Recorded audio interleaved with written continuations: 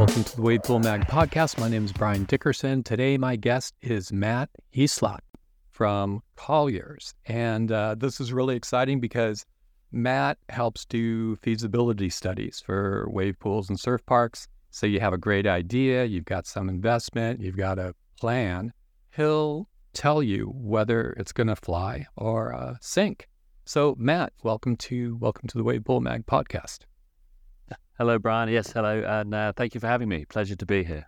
Yeah. Now, before we jump into it, can you give us a little background about yourself, how you became involved and what it is you do now, your surf background, your business background, and you're living in Bristol, correct? Yes, yeah, that's absolutely right. So I'm based in the UK, near Bristol, and I now lead the destination consulting team at Colliers. And I've been in the Colliers business for over 15 years in the same team, Destination Consulting.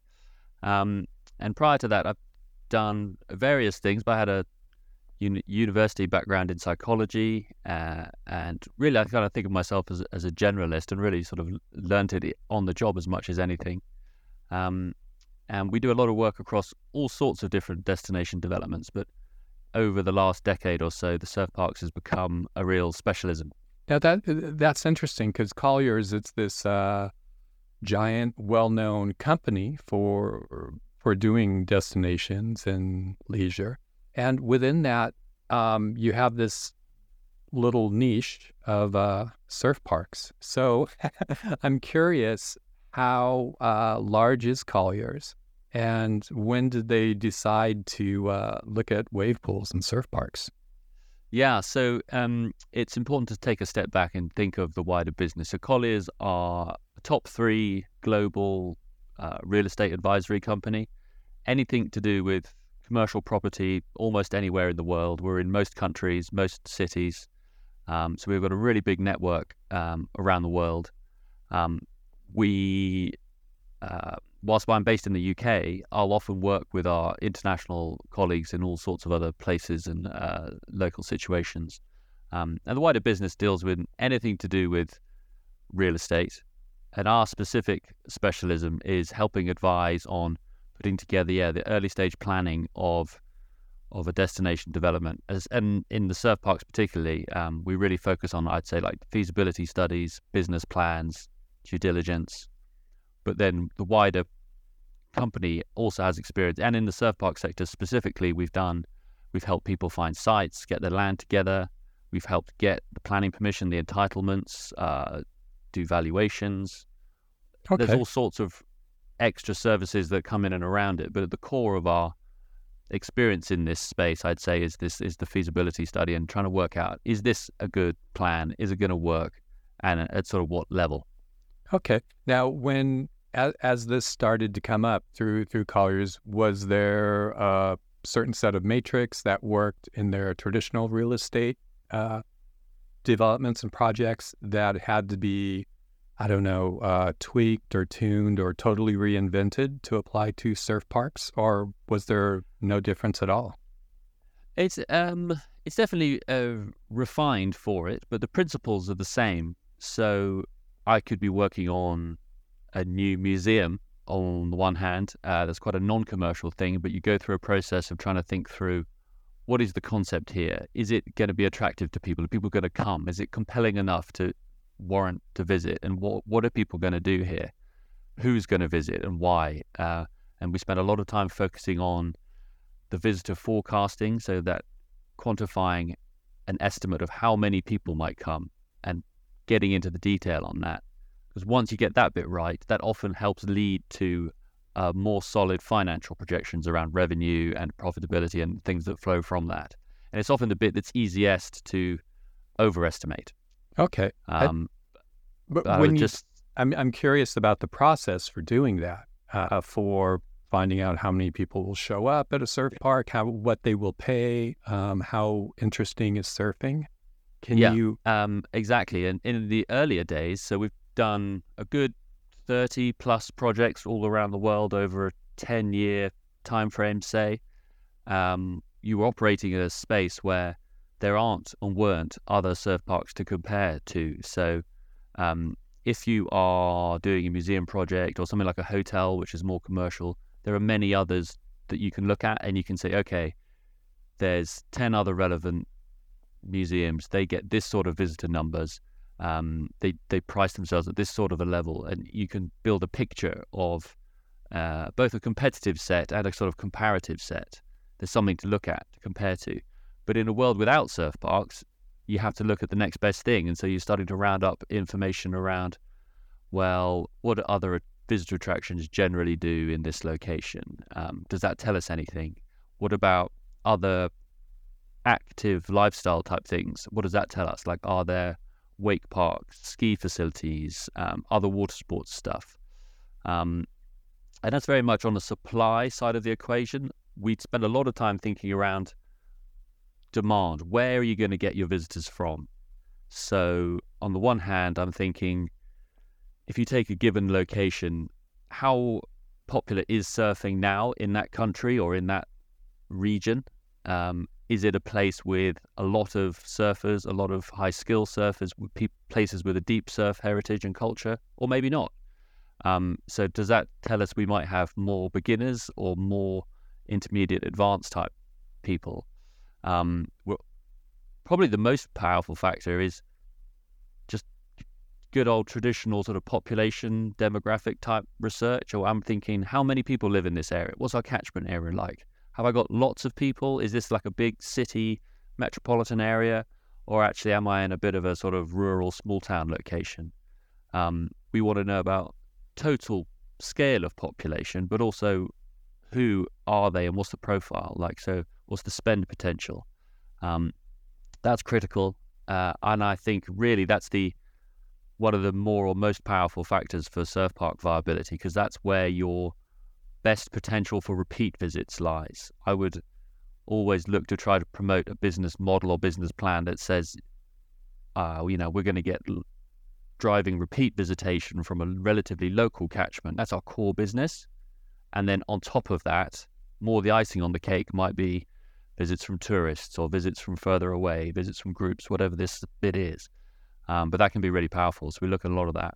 And the tourism market generally is always fairly important. So I wanted to ask you, within that, can you paint for us a picture of an ideal scenario to put in a wave pool? Yeah, what would be your fantasy? Like, oh my God, this is perfect. What would that look like? There's absolutely a great range and things like that. And it's not to say that one thing is perfect over another, because you can always try to tailor the thing you're making for the place you're doing it in. So I think of that as a product location fit. Like, if let's say I'm in a bit of a middle of nowhere situation, we might think about adding overnight accommodation, a hotel, places to stay, so that you expand and grow your catchment area. You're not reliant only on people who live relatively close. But if you're right next to a big city, that's less important, it's less critical. But that said, and coming to your original question, these things really fly brilliantly where I think it does work really well in a big metropolitan area. We want to be a big city with a relatively high income profiles. We want quite a lot of wealthy people who are very interested in, yes, surfing, but also active lifestyle, sort of outdoor recreation in general, because the core part of this is a sort of latent demand, which is people who don't really know they're going to fall in love with surfing just yet, but are going to. And if you provide them with the facility and the access, it could really skyrocket. That's where the long-term potential lies. But we want a big city with surfers, other people who are quite sophisticated leisure spenders, but are interested in outdoor recreation and a healthy lifestyle, and probably with a good climate, a warm climate. It's a huge benefit. Surf parks, surf schemes absolutely can work in locations, with a classic sort of seasonal profile, with a winter. But winter is harder. It is harder. So selling surfing in the summer is easy. Selling it in the shoulder months, spring and autumn, it's not so hard. There's a market for that. But how much surfing you can sell in the deep winter on a Tuesday midday when everyone is at work, it's questionable. not impossible, and it's places are doing it all over and plan to again. But it would be better to have a long, warm climate all year round. Okay. And you were explaining how many of these projects have you done? I'd say we've probably done about 30 all around the world over a 10-year time frame. Mostly, I would say that is working for the developer, the lead guys, the principals, trying to get these things built and up and running, and mostly doing this feasibility work where you work with them. I really enjoy it, and we're most valuable, I think, when you meet a project relatively early on, and we can take something from a fairly nascent concept and idea and take a big step forward. So you have a nice comprehensive document that says, if you do a scheme that looks like this in this location, here's the story and the rationale and the best evidence we can find that paints a picture of why it's a good idea. And here's a set of financial forecasts and visitor forecasts that sort of say, like, we might perform at this level, and it looks like a profitable business, and it looks like there's a return on investment that you could make if you given these assumptions. And that really arms a team. Mostly it helps them get their own thinking and decision making in place. So there's quite an internal process, but then it allows one to go external and say, okay, so let's go and try and raise some money. Let's go and brief a design team so they know what they're building now. Let's go and build support politically and in the community and try and get entitlements and the development permissions. It gives a real solid foundation and sort of baseline to move from. Okay. And within the 25, 30 projects you've done, I'm sure the early days must have been extremely difficult because you didn't have the data to pull from. Yeah, and it's been an evolving picture where you've gone from a scenario with no surf parks, no information, through to, and we were fortunate to meet some of the early players early in that curve. So we have good relationships and access and to some decent information. So it's gotten much better. It's still challenging because the fundamental challenge in the sector is raising the money. So lots of people are sold on the concept. They're sold on the technology. They can see this being a really attractive, fun place that people are going to want to go to. The demand is being proven with people buying, regularly showing up and buying tickets at relatively high prices. But the investors looking at these are thinking, that's all great, but I'd love to be able to compare it to, say, 5 operational parks and take a look at their numbers, and then I'm confident that the risk is, diluted enough for me to jump in. And it's just slightly hesitant still in the market where there's not quite enough confidence on the investor side, which is coming and it's changing as more and more come through. And I think we're probably at a phase within the next year or two is a critical moment where a whole number of new openings will come through that are helping clear that hurdle and sort of open those doors. But it's challenging. It's very doable, and there's lots of good cases to be made. Okay. But the amount of information available is slowly improving. Okay. And so this year with 10 or 12 parks opening up, it might be a watershed moment where, we kind of cracked the code. We know what works. To a degree, yeah. That will double the supply of water parks worldwide within a year or two. So it really helps strengthen the case and prove the model. Because long term, this only works if they are investable. They have to be able to prove to commercial investors that this is a good way to spend your money and invest your money and get a return. Because there are other easier ways to get a better return. Right. So it does take some convincing. Okay. But none of them are as fun as surfing. No, exactly. Too true. So in that sense, and it attracts a lot of people who love surfing, and they're partly in it for the passion. Yeah. But there are good commercial models to be applied. But the projects, it's absolutely essential to success to demonstrate that you can. So doing this good business planning work is core to that. So is there hitting on working with surfers, is there a point where that's both a hindrance and a benefit? I mean, there's people are passionate. Someone tends to be more passionate about building a wave pool than they would, say, a water slide, I would suppose. Are there times where that passion helps project, and are there times where that passion maybe hurts it, like they have a blind spot to certain financial things? Yeah, no, absolutely, absolutely, and you've hit on the critical word, a blind spot. So, I often think of it as a sort of surf blindness, where people are so into it and so passionate, which is fabulous, and it gets you. It's a double-sided thing, right? It can make you a little bit blinkered and can keep things a bit. There's a tunnel vision, but on the other side, that sort of passion and energy allows people to really take it the distance. A lot of the projects may take years and many years to achieve, their vision and get delivered. And that only comes about when someone's genuinely, truly passionate and willing to really to live it and, bleed for it, which is exactly what's happened in many of the projects that have been delivered.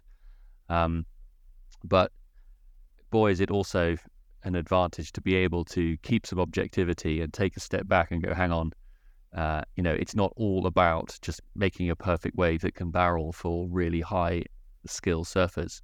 That's a factor here, but we're also, there's many more bits and more important bits than that. Okay. And I'd love for you to paint a picture for our listeners of, among the projects you've done, could you juxtapose two that are extremely different from one another? Meaning, you have, I don't know, a high-end rural example, and then like a smaller, densely, urban. I'm not sure what it would be, but just two that are very different but still work. And maybe some of those factors that make each unique one work. Yeah. No, let's do that. So, it's sometimes difficult for us to talk about projects explicitly. Certainly, live and current stuff. There's very much sort of confidentiality dimension to that. Yeah, NDAs and. But let's think. There's some, I would say, where you've got a big difference between the type of climate that you're in.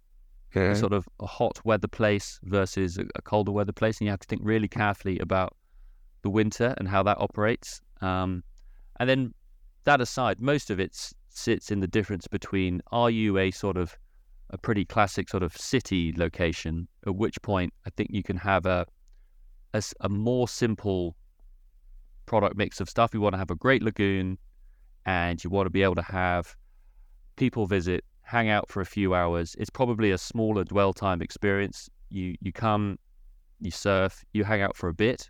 There's nice food and drink offer, other things to do, but it's a bit more compact, and that comes back to that sort of repeat visit type model. That works really well for a bigger city location, and it takes up less space, less land. But if you're a bit further away, you really do need more than just surfing. You need multiple activities, multiple things to do, multiple reasons to visit, ideally probably overnight accommodation. I'm increasingly a believer in trying to have and include overnight accommodation where possible. It really opens doors to a breadth of business that you can achieve. So it works really well for groups of all and any sorts. You can do parties, corporate bookings, you can have sports teams come and train. People obviously can stay from further afield. That is, I think, increasingly powerful. It's also something that the investment market is way more comfortable with and familiar, of investing in. So if you're going to present your project to, say, investors who like investing in hotels and they're experienced with that, they'll get very comfortable with that side of it, and then it feels like they're investing in something which is a diversified hotel project. It's like hotel with surf, and they're like, oh, okay. If you're just going with just surf to an audience like that, it's a bigger leap of imagination for them, which I think can prove beneficial. Okay. So I was going more for what works For among the projects you've looked at, if you could give us a theoretical example, just two different scenarios. It sounds like you're saying it's very important. Hotels kind of boost a project, make it more profitable. Return visits. There seems to be certain key metrics that they meet, but those have to change. Like you mentioned hotels, Waco Surf, they have a hotel. They've shaped theirs because there's such a demand for their wave pool that if you stay on site, you're able to book sessions first, especially during prime season. They book out quickly. And then going back to like Surf Snowdonia, Adventure Park Snowdonia, where you had the hotel and that would attract more families, or people who would enjoy the other elements that are on site. So within the projects that you're looking at, that you've worked on, are there two that are really different, but they're both going to work because they're tailored to that spot? Yeah, so I don't think they are that different, actually. So I wouldn't leap to say, do you know what, here's one, it's like this, here's the other, it's like that. And they're fundamentally different in terms of the product offer, the thing that you do when you visit there. Where it gets very different is the business model that you might apply to them. So let's take an example. So under construction at the moment in Scotland is Lost Shore Resort, just to the west of Edinburgh. They're a long-term client of ours, and they should open this year, but they're in the midst of construction. You'll have the Surf Lagoon pool itself, a wrap of like hospitality, F&B type offer, and then quite a few lodges for overnight accommodation in this old former quarry site. And that, I think, is a really good product mix for that type of spot. And it's the sort of thing in principle terms that is being considered in quite a few places. And the business model is very much, you're selling it's a throughput model. It's your people are buying an hour of surfing, and you book your slot, you surf, and you might come back, or however it is. But it's fundamentally like selling those hours of surfing. If you took the same product mix of things but applied a completely different business model, like you made it a fully exclusive members club only, that's when it gets really different. And then the question is, could you do that in the Edinburgh market, just for argument's sake? And in that example, I wouldn't recommend that that's a viable or sort of better approach to go. I think you do need to go down the throughput model. It's the model that most places are tried and are trying. But I think we will see into the future other places looking at alternatives. And those alternatives, you can either be a fully exclusive members club only on the one hand, you can mix a members club model with a throughput model, and or you're primarily an accommodation place, you're a hotel resort, and you're staying the night is the fundamental reason why you're there, where you also surf. So you're sort of limiting the day visit number of people coming in, which is more appropriate to, let's say, a classic sort of warm weather tourist location. So that difference in business model or primary business model that you're applying, that's when it gets really different, I think. Or you're like a residential community, and it's fairly exclusive use of the surf lagoon if you live there or have property there. That's very different again. Okay. While you've gone through and advised on these projects, have there been any where you're doing your groundwork, you're doing your metrics and everything, and there have been some red flags for it not to work? And what would those red flags be? Quite commonly. Quite commonly. In our surf work and in all our work, it's quite a usual, not usual, but it's a regular occurrence for us to say, do you know what, we've looked at this, we've studied this, and our advice is maybe don't proceed, and here are the reasons why. We not sure either that the location can sustain the sort of business that's needed, or the product mix, the thing that we're going to create, maybe that's not quite right, and we want to change that. But that's hopefully exactly why we bring some value to a project, because it's amazing the number of development schemes all around the world who get very far down the line and have spent a lot of money, millions, only to bump into a fundamental issue where the question is being raised about, well, does this actually work? And really that should have been addressed right at the beginning. And a lot of abortive time, effort, and money could have been saved. In working with the different technology companies, do you see some designs working better in certain scenarios and other designs working better for other scenarios? And we work with all the technology companies and the products that are out there and have a pretty decent understanding of them. And again, like we were talking about earlier with the sort of new parks coming through, I think there's a really important window in the next year or two where we'll see the delivery of more variety, which is going to be really beneficial to the sector. And the thing I often look out for, and it's central to understanding the business plan or the business performance of a surf lagoon, is the capacity in the lagoon. Mm-hmm. So I'm really interested in, does the surf, most of them will, I think, offer kind of a great surf experience. So the wave will be good, and there's variety in the waves that we can offer. We can do them big, we can do them small, we can go this way, that way, beginners and experts. You need some range of surf experience on offer. But fundamentally, it really sits in how many people can we get in the lagoon in a given hour as our maximum, and how many of them might we sell at different times of year. And if you build up from there, how does that work as a business? And if the capacity is quite limited, that's a challenge from the off.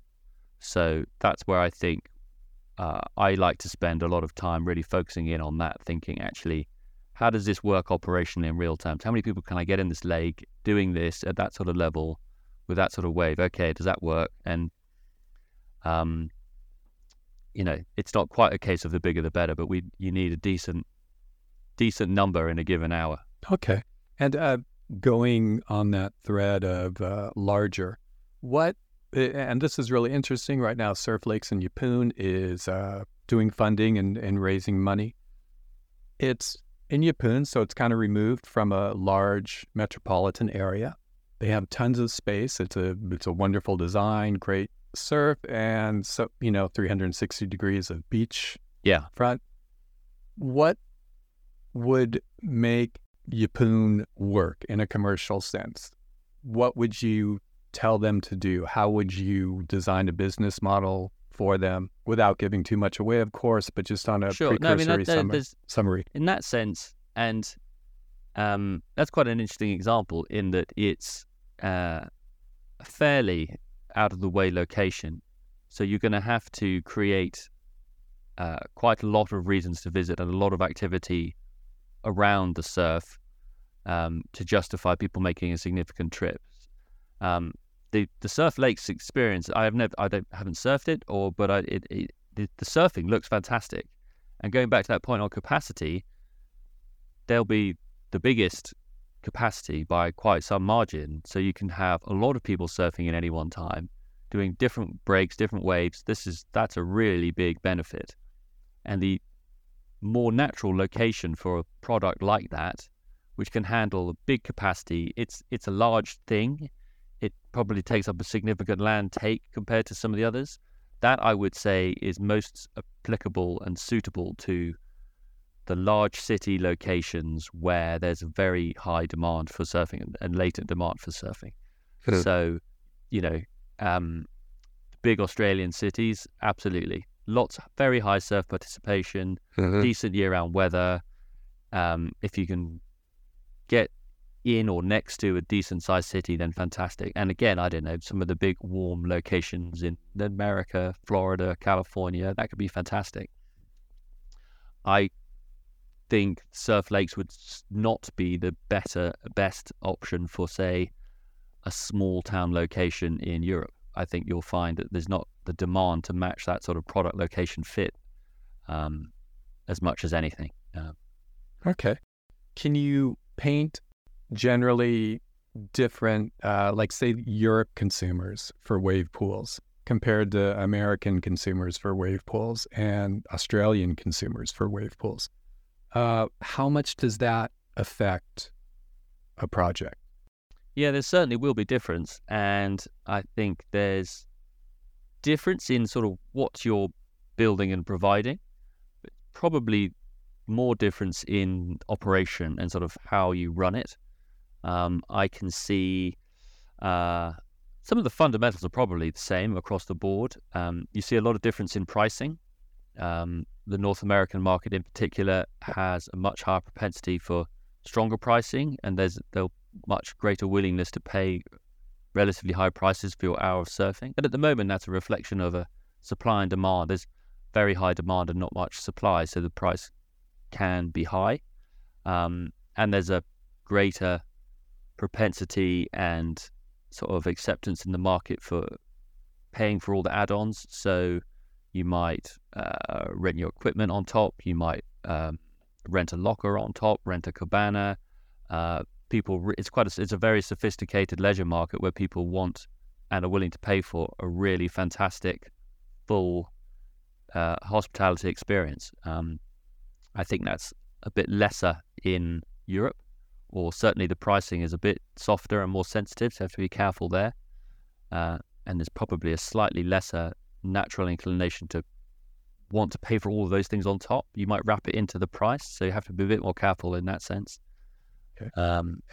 And going into this, so say I have a project, I have an idea, I really like a certain technology, and I want you to take a look at my idea, my plan for a wave pool. What would that cost me? What is the pricing for your group if I want to hire you on to help with the project? Yeah, sure. Always a tricky one. I'm not sure if I can give you a straight answer, but we are primarily it's a consultancy role. So we start a conversation with a developer team. The first thing to do is to really have a good discussion around what do you want? What's the requirement? And what's the question we're trying to answer here? So we try and agree a scope of work around that. So it's like, this is what you're asking of us. Here are the things that I recommend that we do.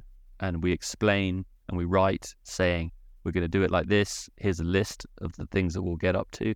It'll take this sort of length of time. A good feasibility study takes a few months, 2 to 3 months. You can do a really solid piece of work.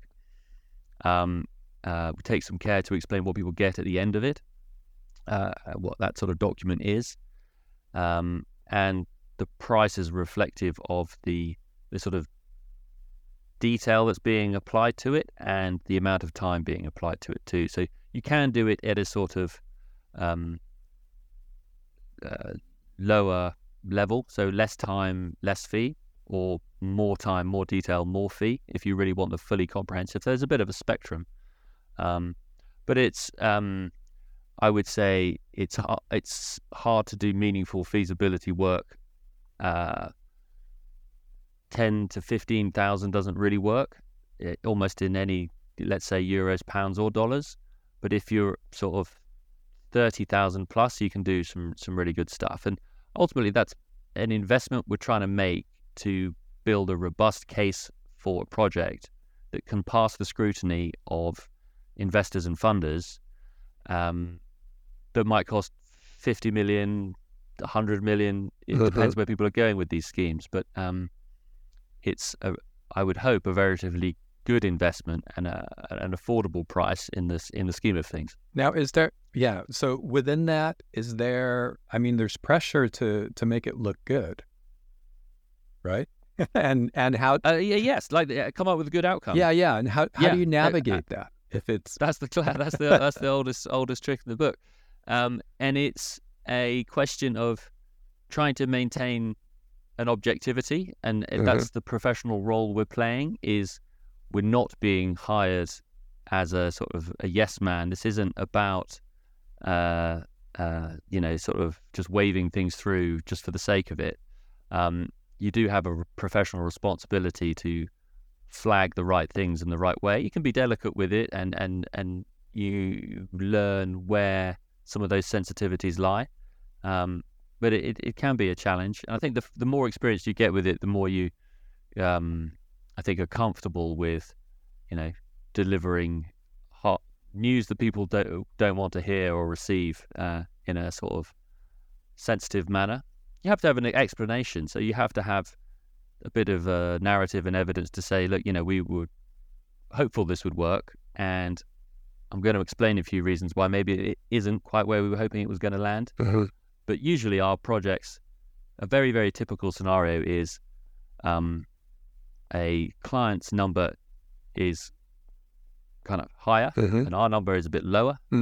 Okay. And then there's a game of sort of trying to meet in the middle a bit, or bring those two close together. Okay.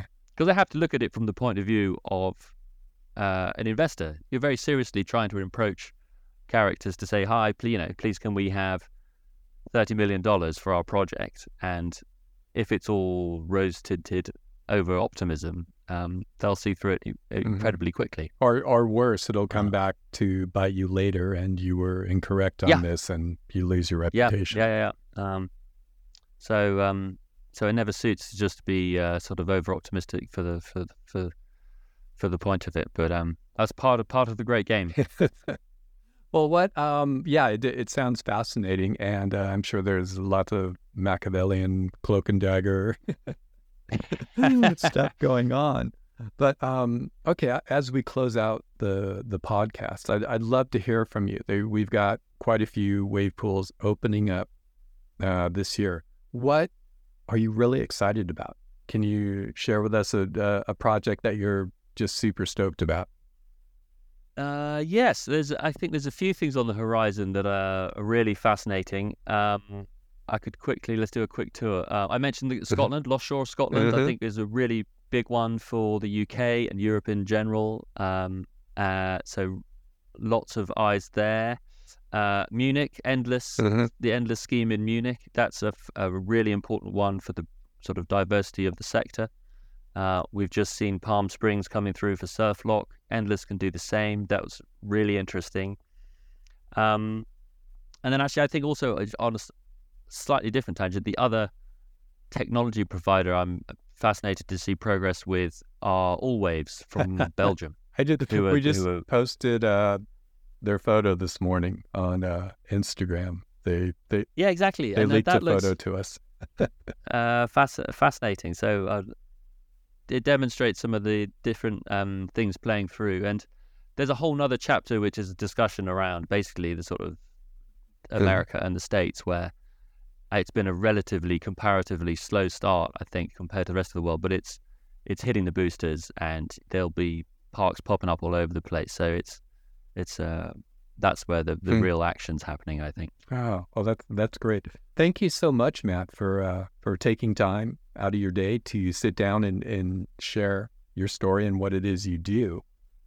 It's really fascinating because from this end, everything is so much focused on technology and, maybe some numbers, but you're behind the scenes saying, you're basically there saying, is this going to work or not? Which is incredibly fascinating. And then considering your history and how much you've been involved in the wave pool space and bringing projects to life. So thank you.